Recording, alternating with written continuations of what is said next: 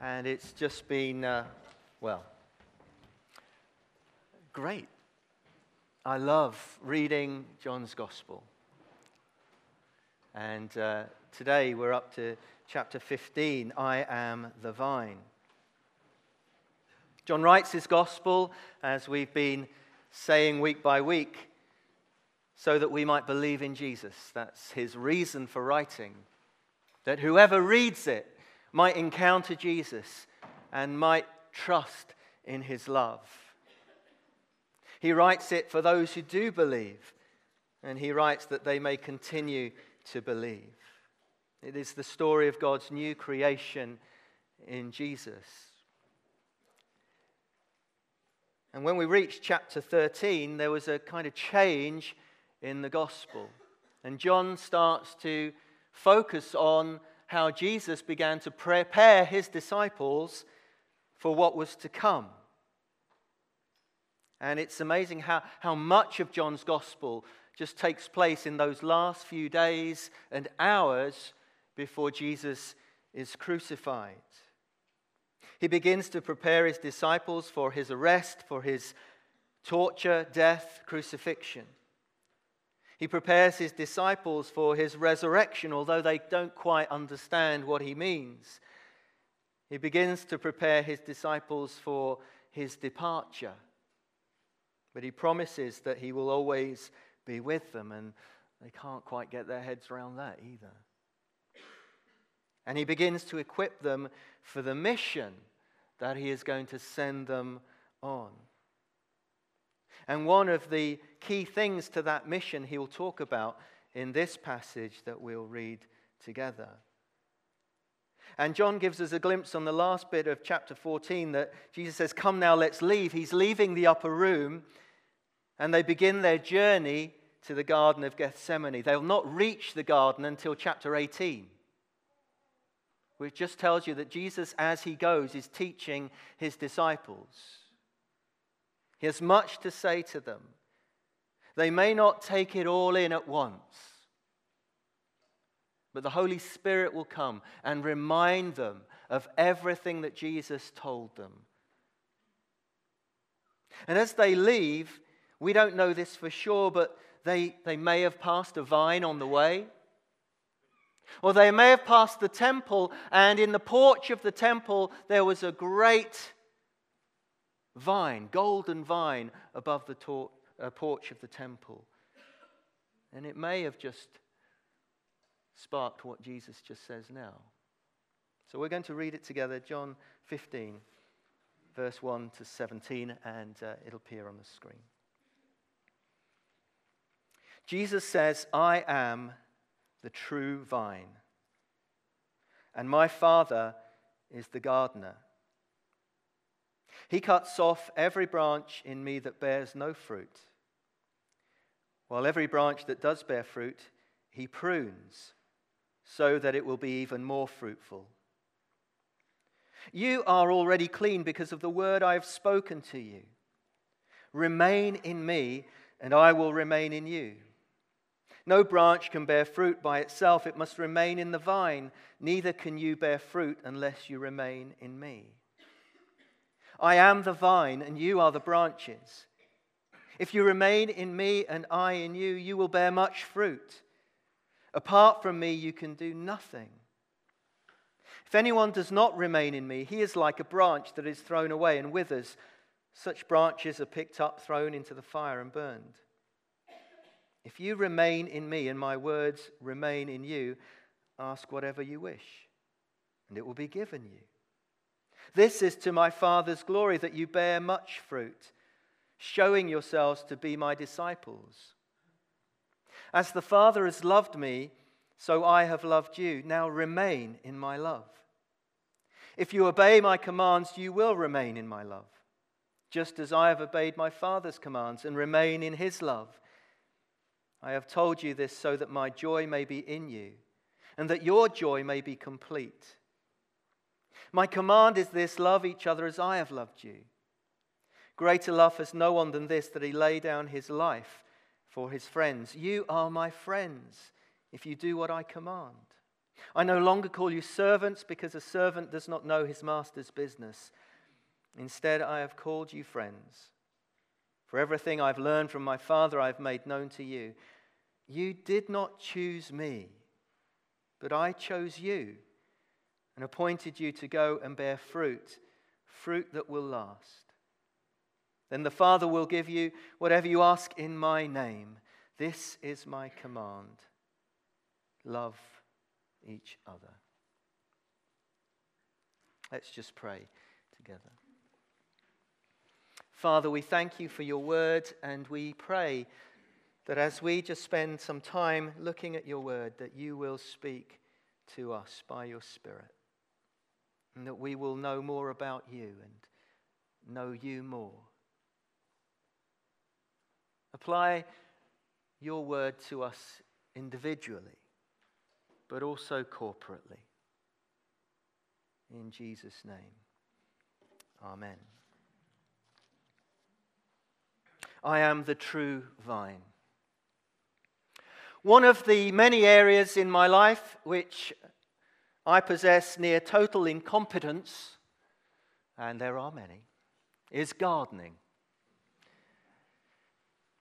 I just don't get it, really.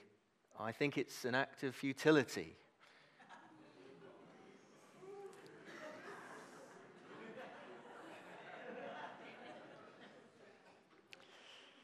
Oh, that went down badly, didn't it? All fans of Gardener's World, obviously. I say that because I'm useless at it. And I get fed up with it. I get frustrated. You clear up these weeds and they just come back. What's the point of that? But I'm aware that some of you may love gardening. And I am grateful for those of you who do. And I'm grateful for those who have helped along the years in our garden. And a special plug for Daryl, who's brilliant. But I struggle with gardening. But thankfully, you don't have to love gardening or be green-fingered to understand what Jesus is saying in this passage. So you're going to be brilliant at this because you all love gardening. I'm the one who's going to be relieved that I can understand this even though I don't understand gardening. Sometimes I laugh at Edward when he talks about sport metaphors and he's trying to convince us that he knows anything about sport, particularly football. But I'm glad he's not here because he would just laugh at me if I start talking to you about gardening, and because he's quite good at that. He hasn't got much of a garden, to be honest. I think I could be a good gardener with one pot. But I am straying from what I'm supposed to be talking about. Jesus leaves the upper room with his disciples, and he, along the way toward Gethsemane, this is all happening on the way to Gethsemane. He begins to talk more with his disciples. And he says the final I am saying that we have in John's Gospel. You'll remember the I am sayings in John's Gospel. I am the bread of life. And the word I am being so key. It was the name of God given in the Old Testament to Moses. I am who I am. And Jesus takes it upon himself. I am the bread of life. You'll never be hungry if you follow me.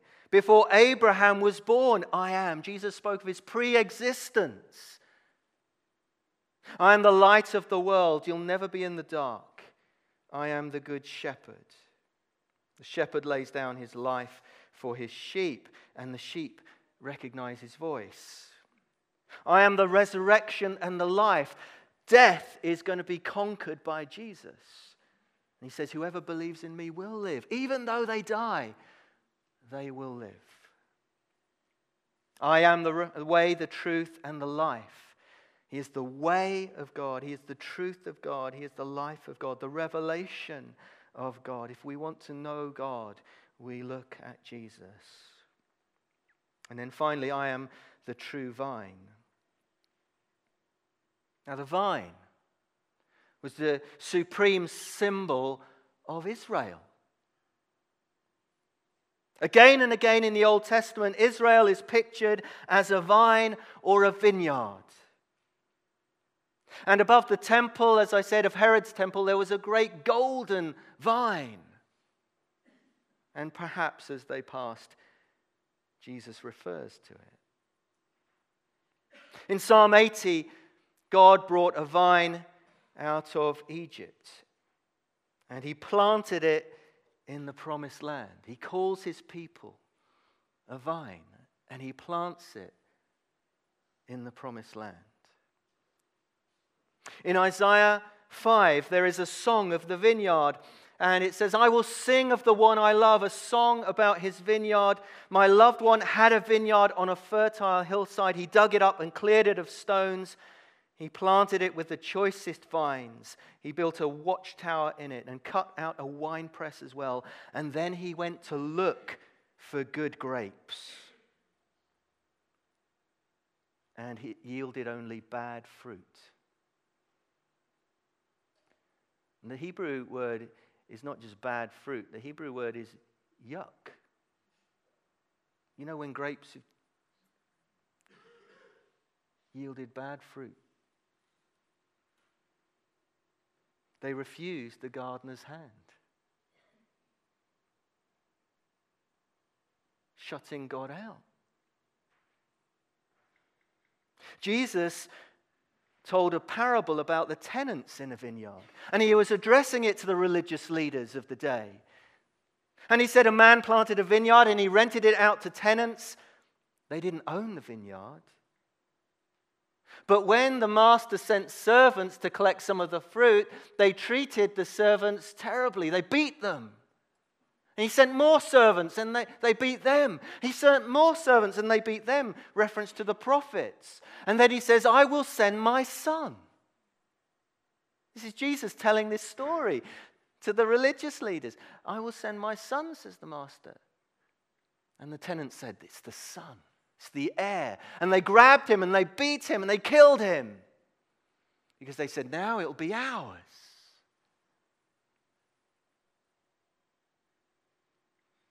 And Jesus says, what will the owner do? He will come in judgment. And he will give the vineyard to others. Israel, God's chosen people, bound to God's promises to be a blessing to the world, had reneged on their covenant. And so when Jesus comes and says, I am the true vine, we have to read it in that context. He is saying he is the true revelation of God, to be a blessing to the whole world. And where Israel failed in God's long-term plan to be a light to the Gentiles, to bring salvation to the ends of the earth, Jesus says, I am the true vine. Here's where I try and impress you with my gardening knowledge, which I read out of a book this week. The vine, if we've got a picture, can we just, I always forget to click on, I'll just go back. That's a picture of the vine over the temple porch. There we are. I'm told the vine is a utilitarian plant. Now that's a big word for a Sunday morning. Big word for me anyway, utilitarian. What it means is this. It means it exists to do one thing: bear fruit.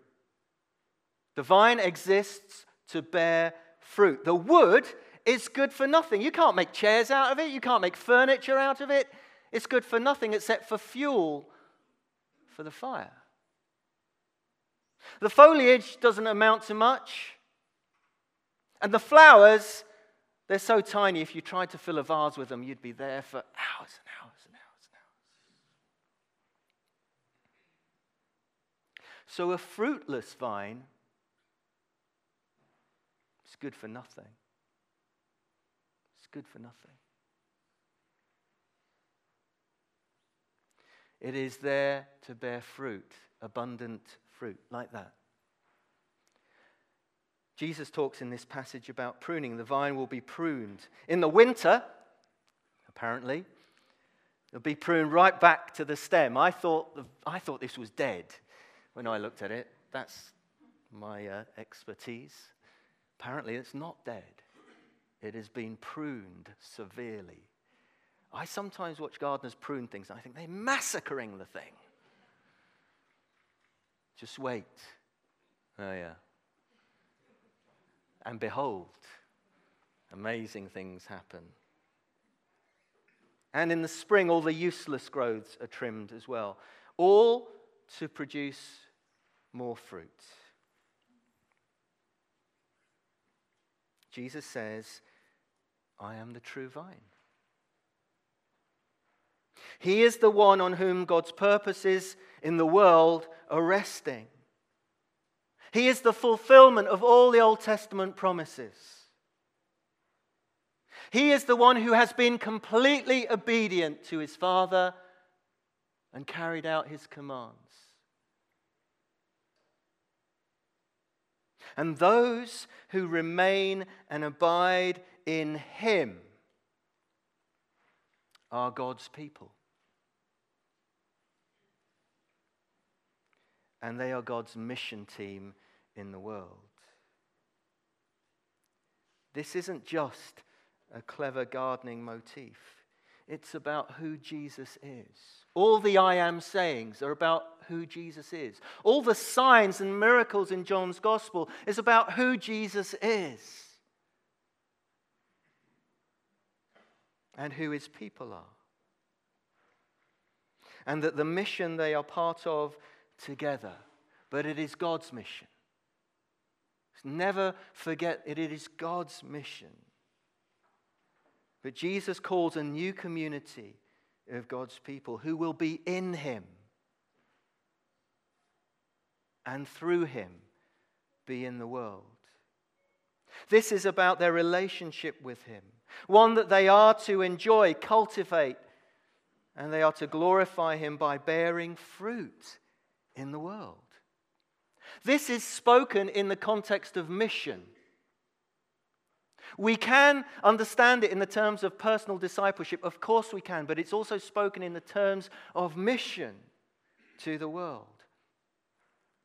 Jesus is equipping his disciples to go into the world. As he has been sent, he sends them into the world. And one of the items that he gives to them of effective mission is this, remaining in him. Joined to him, abiding in him. Because two mistakes the church can make over the years and has done over the years is to make this idea of being sent on mission, we fall for our pride, that it's about our efforts, it's about our talents, it's about our energy, and it's not. Jesus so criticized the religious leaders because they were leaving God out. They were doing all the religious stuff, but it had no heart to it, had no meaning to it, had no encounter with God within it. And it wasn't producing the fruit. God comes and looks for fruit and he finds yuck. And even in the history of the Christian church over 2,000 years, we have fallen into the trap of saying it's about us. That we could do whatever we do and God needn't be here and we'd still be the same. Where the church loses its way, it takes its eyes off Jesus. The main thing doesn't become the main thing. It gets lost in tradition and religion and produces no fruit.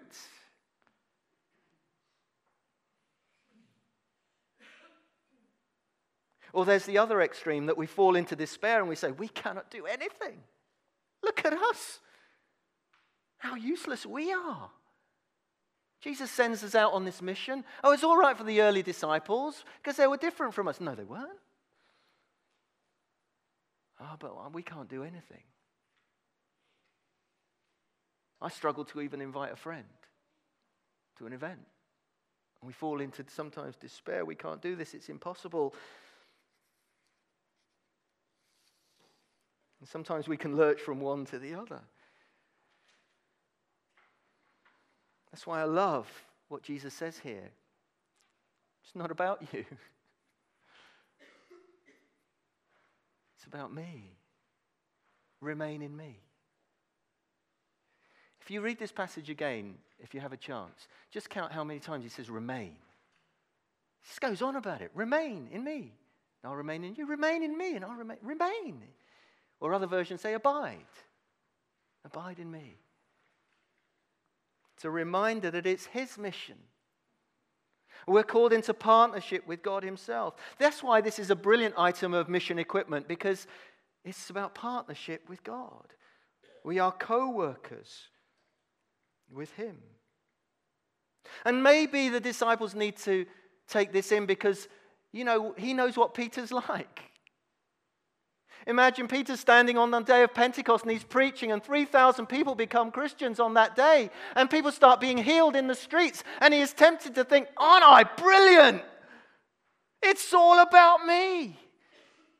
And he remembers Jesus saying, it's not about you. This is my power. This is my gospel. This is my mission. I'm the one who's going to use you.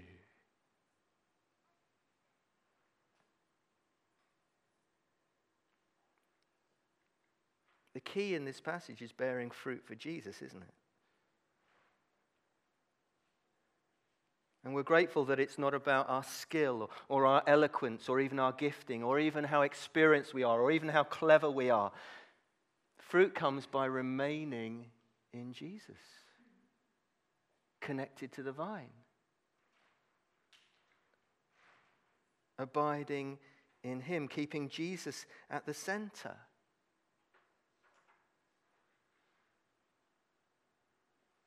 And that's where the religious leaders failed. That's why he criticized them. That's why sometimes the Church of Jesus Christ fails, because we don't keep Jesus at the center. Where's Jesus gone? Where's the Holy Spirit? That's why you can identify sects who call themselves Christians. Is Jesus at the center?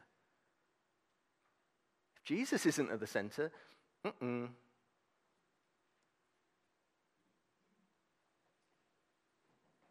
And if we don't remain in him, we won't bear fruit. If we're not in Christ, where are we? We're out of Christ. I'm thankful that we're not called to make fruit, produce fruit, but bear fruit. Bear fruit. Jesus is calling his disciples here to stay close, stay connected, stay living in him. 11 times in 7 verses he says, remain in me. Have you got the message? Remain in me.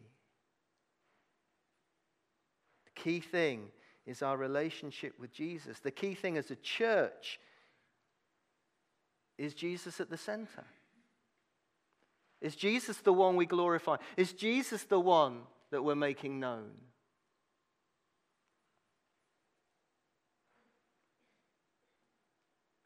And if we do, we will bear fruit.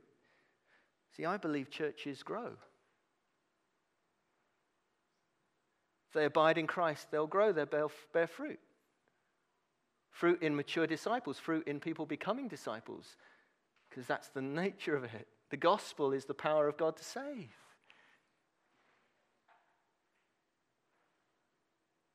Jesus here calls us his friends as well. What a privilege that is, to be a friend of God's. How's our relationship with Jesus doing? Just bring it to that individual level. Are we walking by faith? Are we trusting? Are we believing? Is our prayer life what it should be? Because we're as close to God as we want to be, remember. Are we being obedient? Are we saying yes to Jesus, to his commands? Or going our own way and saying, God, will you bless this? I'm going this way. Will you bless this? Rather than saying, I want to go your way, because I know that's where blessing is.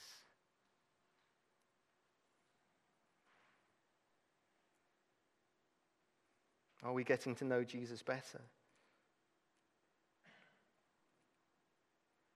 Are we worshipping him with heart and soul and mind and strength?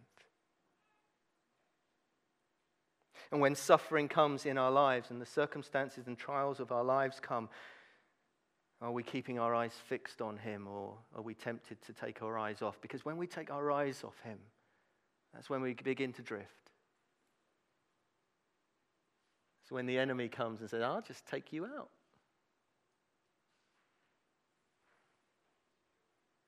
And maybe he's pruning. Even in the circumstances and trials of life, God can turn for good. One of the writers I was reading this week said, God is never closer to us than when he's got his pruning shears in his hand. Ouch. And he's teaching us. Will you trust me? Will you go for me?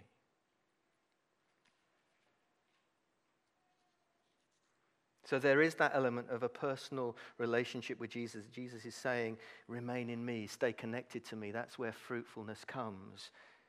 But also as a church, to his church, that same challenge. Are we abiding? Are we remaining in him?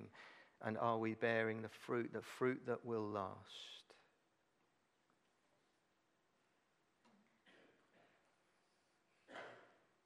And Jesus says another amazing thing here. Not only that we're his friends, but he talks about his love for his friends. Jesus loves you as his friend. Jesus loves you so much that he died for you. He died for you. On a cross. The most appalling cruelty. Most appalling suffering. He died for you. The cross is where he takes our sins away.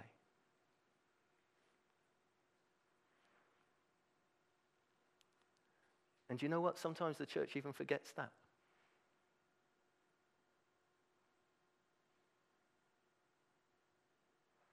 We love him because he first loved us. And we love him because he gave everything for us. Everything. And when a church or a people of God love him in return, amazing things begin to happen. People get saved. People get healed. We had the privilege of just meeting up with Caris yesterday. She's at Batel, a Christian church organization that just reaches out to the prostitutes and the heroin addicts. And she said one girl came to know Jesus this week. She's just been in the house a week. And he's just overwhelmed by the love of Jesus, that Jesus would love her.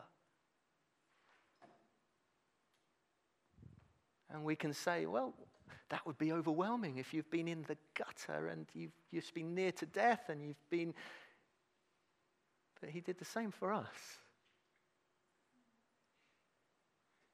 Same for us. We are loved. We are his friends. And another thing, we are chosen.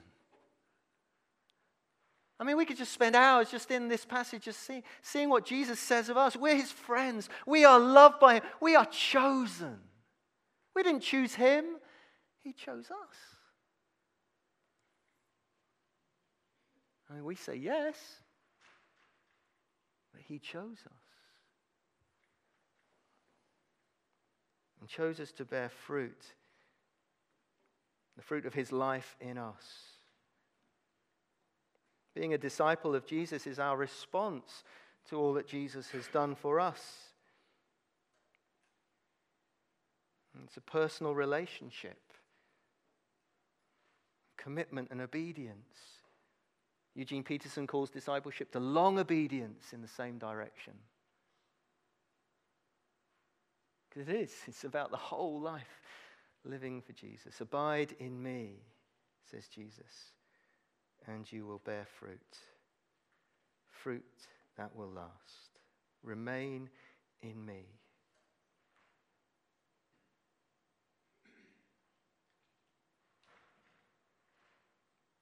Do you want to bear more fruit for Jesus?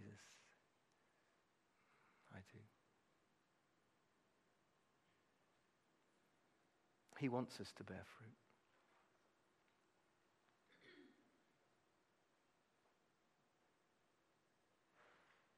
Maybe today it's a day of saying, yes, Jesus, I am remaining in you. And I'm going to dig deep. And I'm going to cultivate my relationship with you because I want to bear fruit. That's the reason. I want to bear fruit for you. And if that's you, then Jesus is here to meet with you. I'm going to ask the band to come back. We're going to respond to God's word this morning. Let's pray together.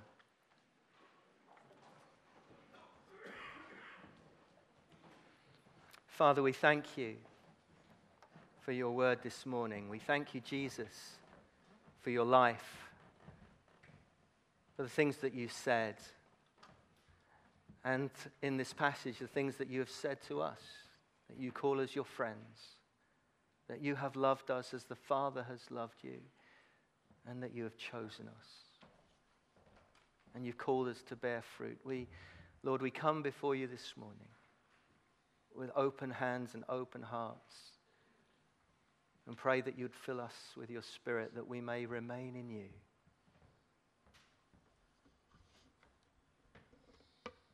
Come, Holy Spirit, move amongst us, we pray. As we begin to sing and respond, Holy Spirit, will you just move in this place? Will you touch our lives? Will you bring healing? Will you bring restoration? Will you bring challenge? Will you come and move amongst us? That we may glorify you in our own lives, but together, that we may see your kingdom come.